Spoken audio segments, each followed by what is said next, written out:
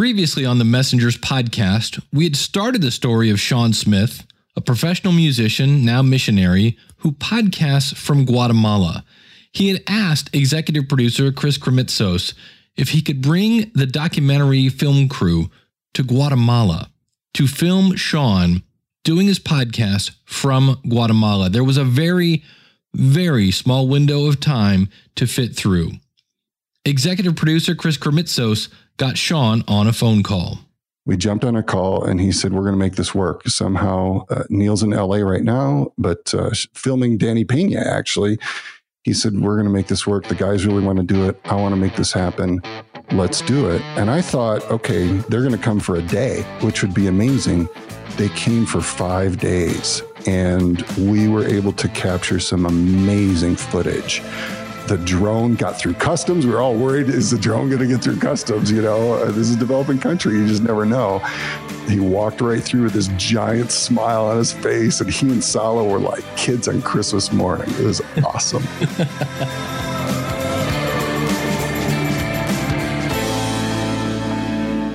Welcome to episode 3 of the Messengers podcast. I'm your host, Dave Jackson from theschoolofpodcasting.com.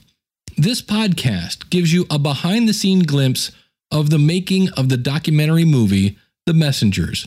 If you haven't listened to the previous episodes, I strongly encourage you to go to themessengersdoc.com/podcast and check out the 2 previous episodes, as well as subscribe in iTunes. This week, we're going to get the behind-the-scenes stories of Guatemala, filming the shoot, as well as the nuances of filming in a poverty-stricken country. And how do you get the story while maintaining the dignity of your subjects? But before we get to the trip, last week we met Sean Smith. How did Sean end up in Guatemala? He had participated in a mission trip to India, but he admits himself he didn't see himself as a missionary. At the time, Dave, I was a Christian musician, actually full-time Christian musician, touring youth gatherings and concerts at churches. And so I was in front of literally tens of thousands of people every year who really wanted to do something about helping children living in extreme poverty, but they just didn't have a path, a trusted face, or something to do. I was talking about India that week, and this lady came up to me after my talk, and she said, you know, I work with children, actually orphans, in Guatemala. And since you're a missionary, I was wondering if you could help me put together a mission to Guatemala. And I'm, after my first question of where's Guatemala, my second question was, I'm not exactly a missionary. I've been on a mission, but I don't know how to put a mission together. I know nothing about this. And she said, I kid you not, hand to God, she said, would you please pray about it? And I'm like, oh. I did. I called her back 3 weeks later and I said, I think I'm supposed to go to Guatemala. And she said, great. Me and my family are going over Christmas break. So that first year, I had 53 people say, okay, I'll go with you. And so it's been this unbelievable journey from this person who never wanted to go. I never dreamed of going, but I just couldn't sleep at night after someone asked, can you help? Now, in episode 2, we learned how Sean had become a mobile pro recording expert. And when you connect with Sean, you kind of never know what you're going to get. So I'm assuming then you are in Guatemala as we speak. I am. I'm actually in a closet at a hotel room in Guatemala. And it's this funky, there's not a whole lot of clothes here because we're obviously living out of a suitcase. So everything that I'm speaking to you on right now fit in my backpack and went through customs without any problem here in Guatemala. If you've listened to the previous 2 episodes, you see where these messengers are always coming up with another idea. So John Dennis and I have been friends for several years now. I'm John Dennis. John Dennis manages the Podcasters Hangout, the largest Facebook group dedicated to podcasting. And we met through podcasting. We actually live close by in South Florida, and I'm blessed to be able to hang out and meet with him and Paul on a pretty regular basis. Well, after Salo and Neil and Chris said, yes, they're coming, I said, man, it would be great to have John here. not only is John a good friend, which I was thinking this would just be great to have another podcasting friend here with me during this experience, but John had wanted to come down to the mission and check it out. And John also happens to be a pilot and happens to also own the exact same drone that Neil owns. And I thought, wow, I know that the drone was new to Neil, and that he and John had talked earlier about if Neil ever needs kind of a tricky shot, that John would make himself available to help them get that shot if they were in Florida, for example. So I thought, look, this is nuts, but not any more nuts than asking a film crew to come to Guatemala. So I might as well ask John, So in less than 2 weeks, I think a week and a half's notice, I sent an email to John and said, this is crazy, man. I know, and you're super busy. His business is growing like crazy, and he's super busy. I said, is there any way you could come down for a day or two? And so he said, these guys are heading down, and I would love it. I would be honored if you could come and help. It was this thing where everything that I had going on for the last couple of months was converging on this week. Nice. Oh man. And so I was like, oh my gosh, I have so many things going on. Everything's just converging right now in business. Let me see what I can do. And I got off, Facebook. I left that conversation thinking there's no way, there's just no way I'm going to be able to make time. And so I just started thinking about Sean's name of his mission is Now Is the Time. We had a conversation over lunch a couple months before this, and we're talking about how his name came to fruition. And he was telling me at this lunch meeting, he said, everyone's always telling me how, it's just not a good time. There's so much going on. Kids are in school. They got all these after school programs and businesses, this, and I'm just, everything's so busy in life. And he looked at me and said, the thing is it's never a good time. And this conversation, as soon as I ended that Facebook conversation, we kind of hung up on the internet with each other. I started thinking about the conversation we had over lunch a few months back. And I just thought, you know what? I'm going to really try hard to make this happen. So I started contacting some of my clients who I had some obligations to be fulfilled that week, started letting them know, and they were super supportive of it. And it happened.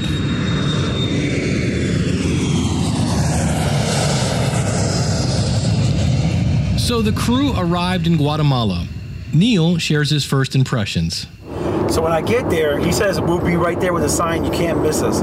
So when we walked out, there was nobody there. Now the weather was gorgeous. It was like California, like 69 degrees at night, beautiful. And we're out there for a while. Everyone's asking us, do you want to make a phone call? Do you want to make a phone call? Do you want to ride?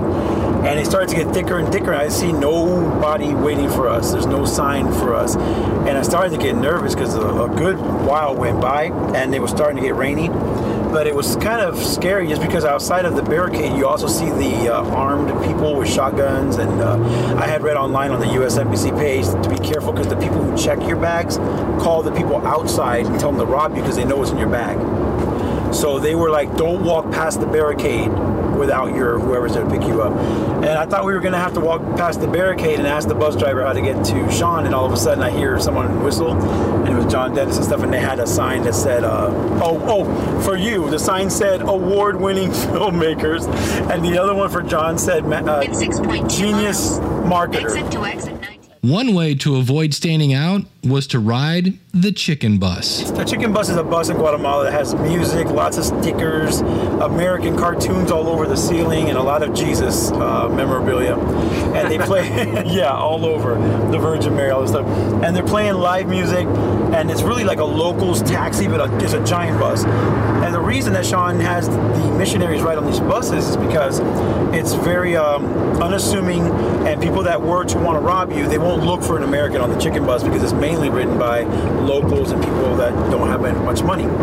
So it's like great camouflage. Most missions, when you get there, you see these beautiful RVs that they rented or really expensive looking buses, and they're the first ones that get targets. So we rode rode that bus to sort of just look like we're part of the tapestry of where we are.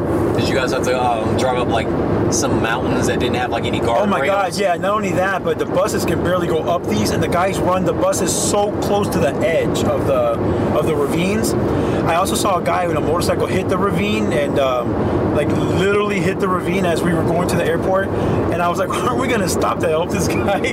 But there was already some other dude pulling over with a light, you know? Kind of like Chris's story where the other guy went outside. So if you hit this ravine, like how far of a drop are we Oh, you're on a mountain. I think Sean said it was 7,000 feet elevation. Like, we're up there. Yeah. The buses can hardly go up the hills. But it was beautiful, man. Really cool experience to see the music and everything. And the drivers, they look like bodyguards. They get robbed very frequently, according to Sean. So watch out, vehicle stopped. Just neat. I don't know. Even though that little bit of threat and fear kind of made it fun. You know, like I hate to say, a little bit of excitement in the unknown, maybe. But this would be different than shooting Danny Pena at a gamer convention or Glenn the Geek on his ranch. This is filming people living in poverty. You just go and turn on the water in your house and you put your glass under it and you take a drink. That's impossible for the families we're serving here. They don't even have running water. They have to hike half mile to 2 miles to get water, and it's not pure. Then they have to boil it. And to not walk into a home filled with smoke because it rains 5 months out of the year and they have to cook over an open fire, not even gas or electricity. It's literally a campfire in the middle of their room. I got there. The first day was weird because I was processing everything. I was taking it all in, and I was looking around. And I was thinking, geez, is this really a place? Like, people really live like this. It feels like we're back 100 years. Some places had electricity, but no one had running water. And it was just surreal. We went to this one woman's house who, she was in her 70s, must have been in her 70s. And we arrived, and she was so grateful and happy to see the team who was putting themselves arrive. And she introduced us to her mother, who must have been like in her 90s. She was just this feeble old woman, and she was blind.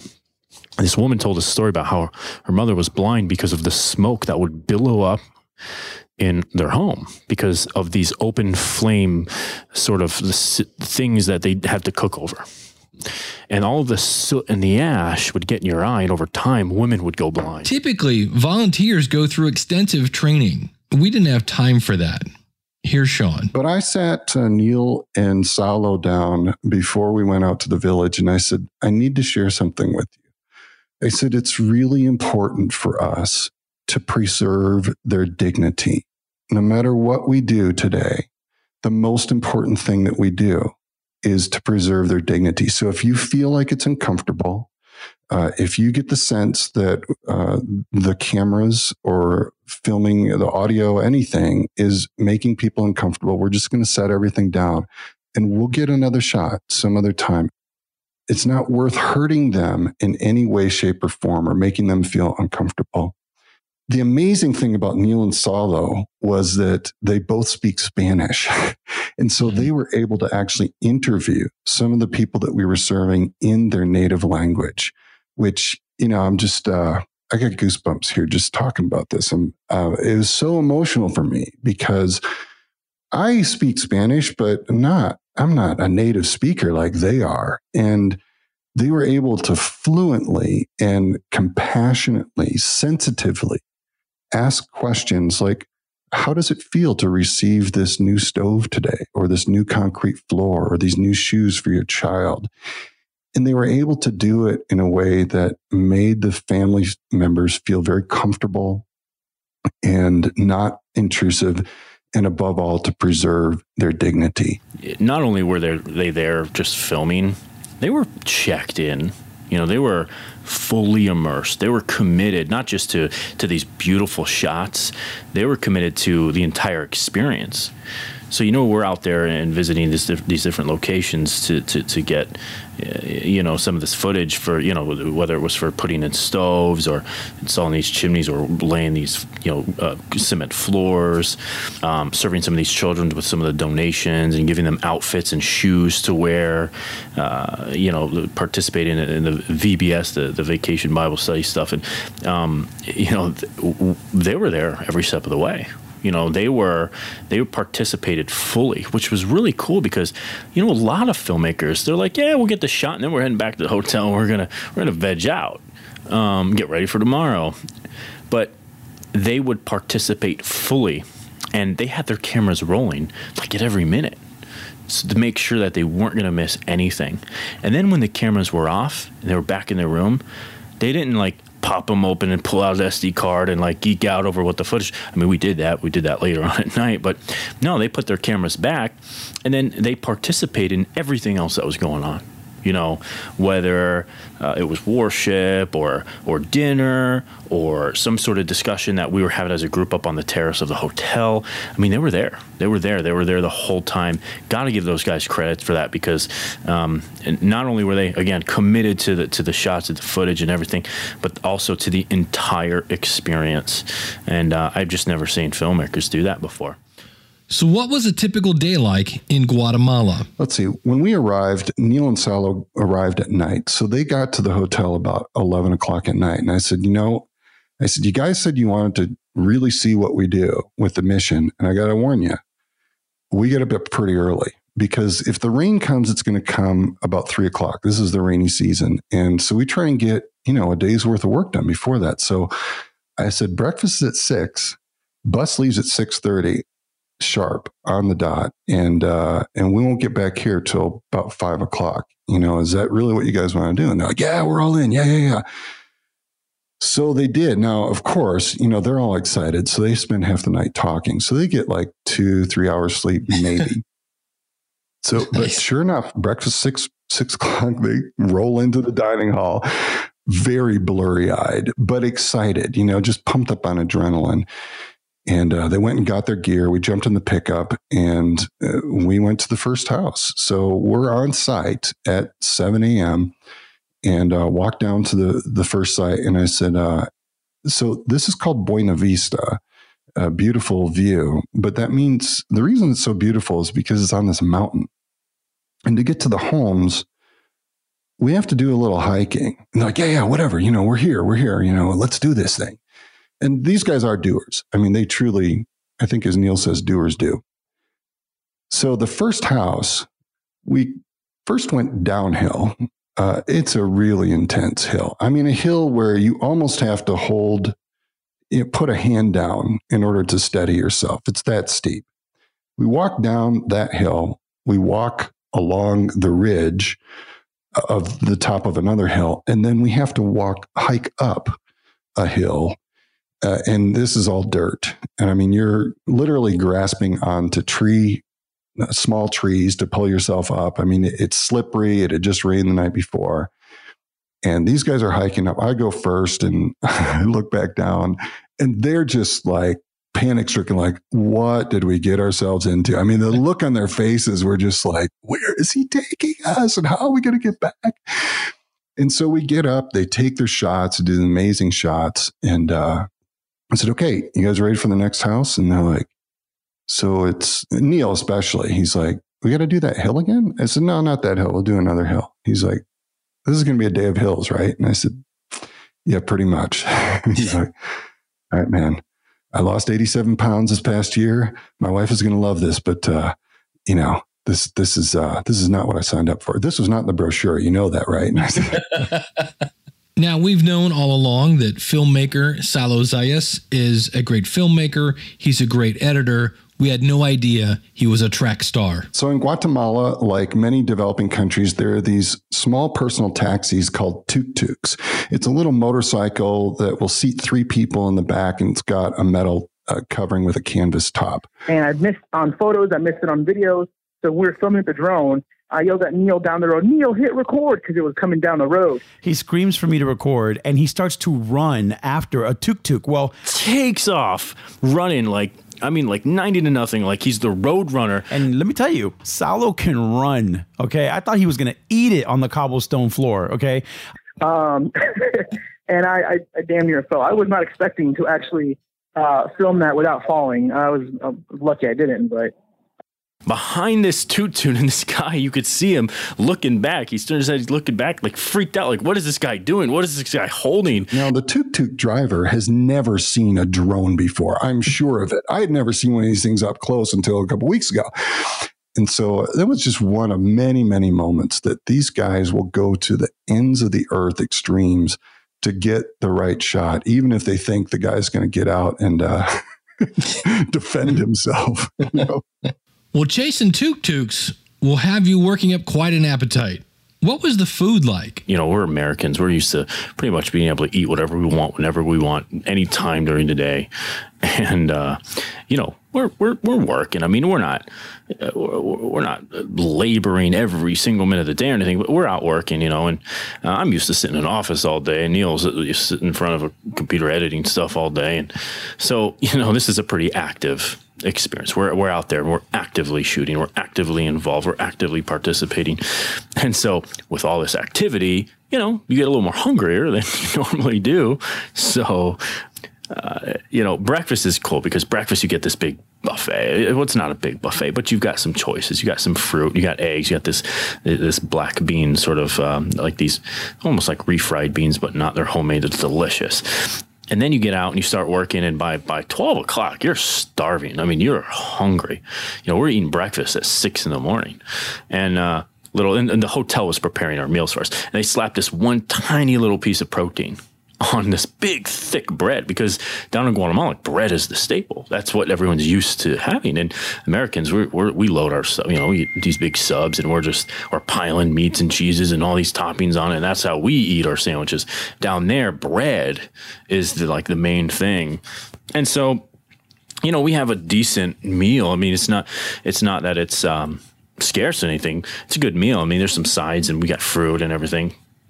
And we get back, so we eat lunch, and we get back and we have dinner, and dinner, you know, you're served a portion. You know, we're all sitting around these tables, and it's great because we're all back. Most of us have showered up before dinner. We're refreshed, and we're sort of sharing the stories of the day with one another, and your meal is delivered to you right in front of you, you know, and oftentimes these are smaller portions than you're used to, you know. So Neil and I, we look at each other, and Neil looks at me, he's like, "Bro, I could eat like 4 more of these," and I looked at him, I was like, "I could too, man." And we're actually sitting there thinking about like, do we ask him? Can we ask him if we like? Do we go and say like, "Hey, do we get another portion?" You know, and so we didn't, because you know the culture is that, you know, this is what you're serving. You know, it's you don't eat heavy during the dinner time, you know, and so but it was a little bit of an adjustment for us because we're big guys, you know, we eat. We're Americans, and we were participating in these active, you know, things throughout the day, and it was just a wonderful experience. It culturally is different, and so there's a lot of those cultural differences, those sort of stark contrasts, and that was one of them. And we have dinner at 6. Worship. We worship as a community together at 7. 8 o'clock we have small groups, and we break into a leader team group meeting. And then people are usually in bed by 9 because it's just an exhausting day. So after it was all over, how did the people feel about being filmed? People felt incredibly honored to be filmed, and that the filmmakers would feel that this story is an important enough story to be included in the film. It was a very humbling feeling and very hopeful feeling that wouldn't it be wonderful if more people would feel inspired to come serve in a developing country someplace? So at the end of an exhausting day, Neil and Salo didn't go to sleep. No, they were cataloging all the video that they had shot. So it was 10:15 at night, and Neil came down off the roof, which is where they did all of their editing. They just loved it up there because you could see 3 volcanoes, and one of them's active. So they just watched that thing all night long. So Neil came down, it was about 10:15 at night, and he said, "Sean," he said, "do you think that some of the team members would like to see some of the footage that we shot today? And I said, well, I'm sure they would, but they're probably in bed. I mean, it's pretty late. He's like, yeah. He said, okay, well, that's fine. I said, well, let me ask, I'll just put the word out and, let's use the plasma. We've got this giant plasma in the conference room. He's like, all right, I'll meet you there. So I shared with a couple of our leaders who were still awake. I said, spread the word. Neil wants to show some of the footage if anybody's interested. It's not, a requirement if anybody's interested. 5 minutes later, all 38 team members were sitting in that conference room. They could not wait to see because, we just heard about this 2 weeks earlier and now they were coming. And so you could have heard a pin drop when he was showing the drone footage. It was just absolutely spectacular. One of our team members was sitting right in front of me during the viewing and she turned around with tears in her eyes and she said, Sean, this is going to change lives. Mm. And she's right, Dave. I think this is going to truly change lives. We've heard a lot about Salo and Neil in this episode, and you might be wondering, what was the motivation behind these two filmmakers to get up and operate and work on almost zero sleep? These last two stories answer that question. But this is something that really moved me about Neil and Salo. So, as you know, Neil and Salo come from Hispanic backgrounds. So Salo, his parents were born in Cuba. I think Salo was born in Cuba and came to this country at a very young age. Neil was born and raised in Venezuela and came when he was very, very young from Venezuela. So not only do these guys both speak Spanish fluently, but they also have an appreciation for the culture because this is really where their parents came from developing countries in Latin America. And so the end of our first day, these guys were like kids on Christmas morning. They were so excited. Oh, dude, look at that volcano. Oh my gosh, look at that lady carrying that thing on her head. I mean, these were amazing shots that they could not get in the US, which is one of the reasons I wanted to invite them here because I knew it would really add to the film, the textures and the culture that it's not the US, right? So they were just like screaming girls all day. I mean, just like so excited. Oh, I got this shot. Oh, dude, look at this. And they'd be showing each other on their cameras. I'm driving them around in the pickup. They're in the back seat. John Dennis and I are in the front seat. And I'm trying to stay on the road because I'm watching them through the rear view mirror, just sharing all this excitement and enthusiasm about this experience. And it was towards the end of the day, and then it got quiet, just absolutely silent. And I kind of look in the back. I look through the rearview mirror and I'm thinking they've finally crashed. The adrenaline's worn off. They're sleeping like babies. And they're both just staring out the window. And I said, wow, it's really quiet back there. And Neil said, yeah. And Salo said, yeah. I said, you guys okay? And Neil said, yeah. Oh, yeah, sorry. He said, well, I don't know what Salo was thinking, but he said, we just passed that outdoor market. And he said, it just reminded me of the stories that my parents used to talk about in Venezuela. And Salo said, dude, I was thinking the same thing. He said, really? He said, yeah. Salo said, I don't know if you know, Neil, but he said, my mom used to make shoes in Cuba. She used to make shoes and sell them in the market. And I was thinking, that could have been my mom. That could have been me. Those kids with their moms selling stuff in the street, that could have been me.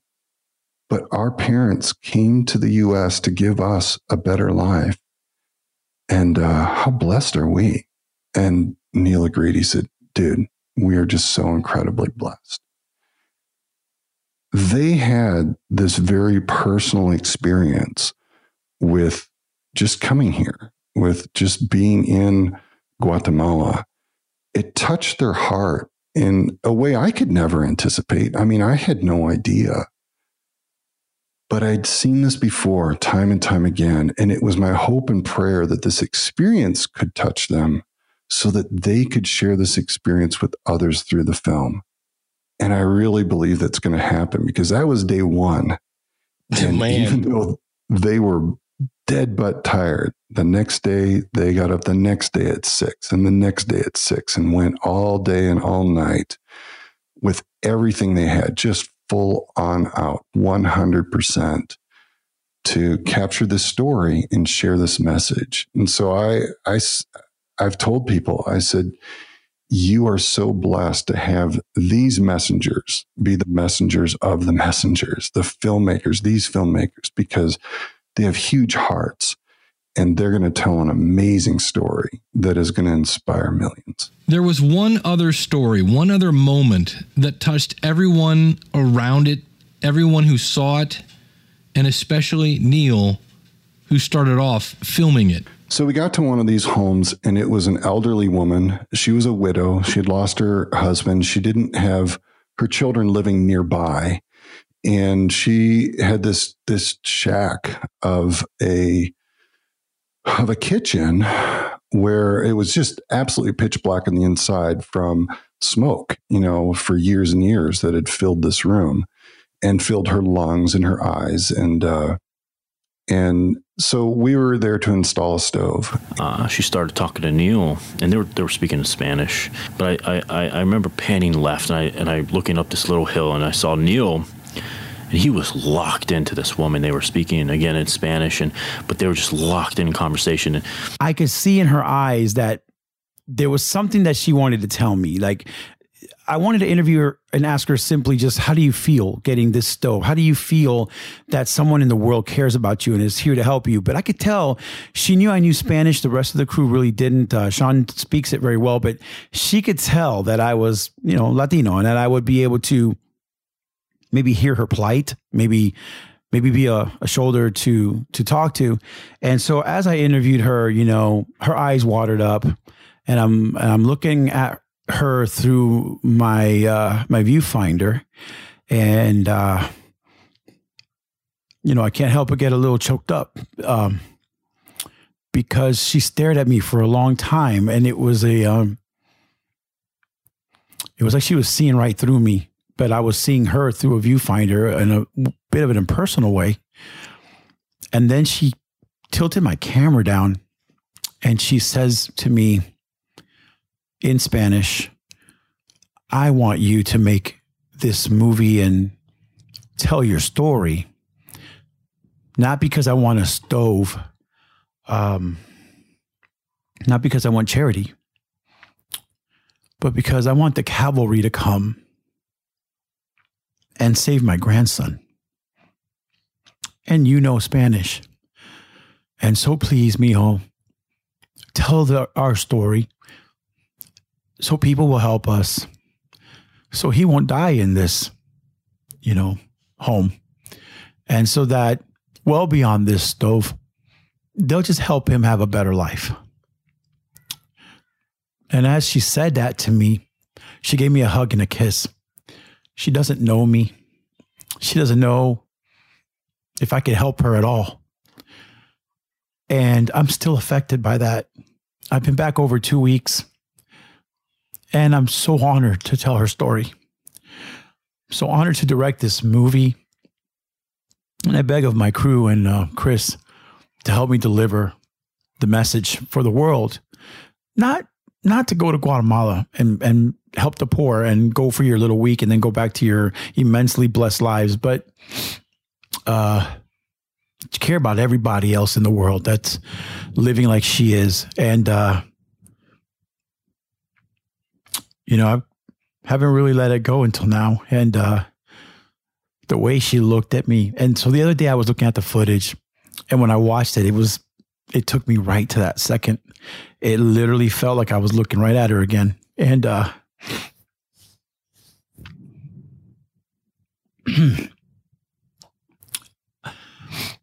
just honored. And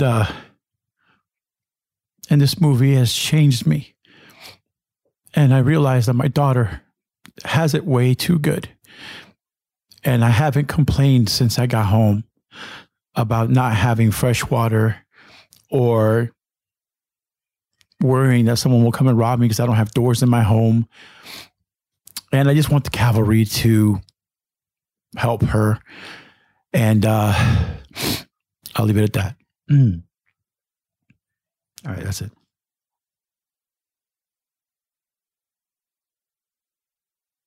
This episode featured commentary from John Dennis, who runs the Podcasters Hangout, the largest Facebook group dedicated to podcasting, our awesome filmmakers Neil Galarte and Salo Zayas, and Sean Smith from NowIsTheTimeForMissions.com.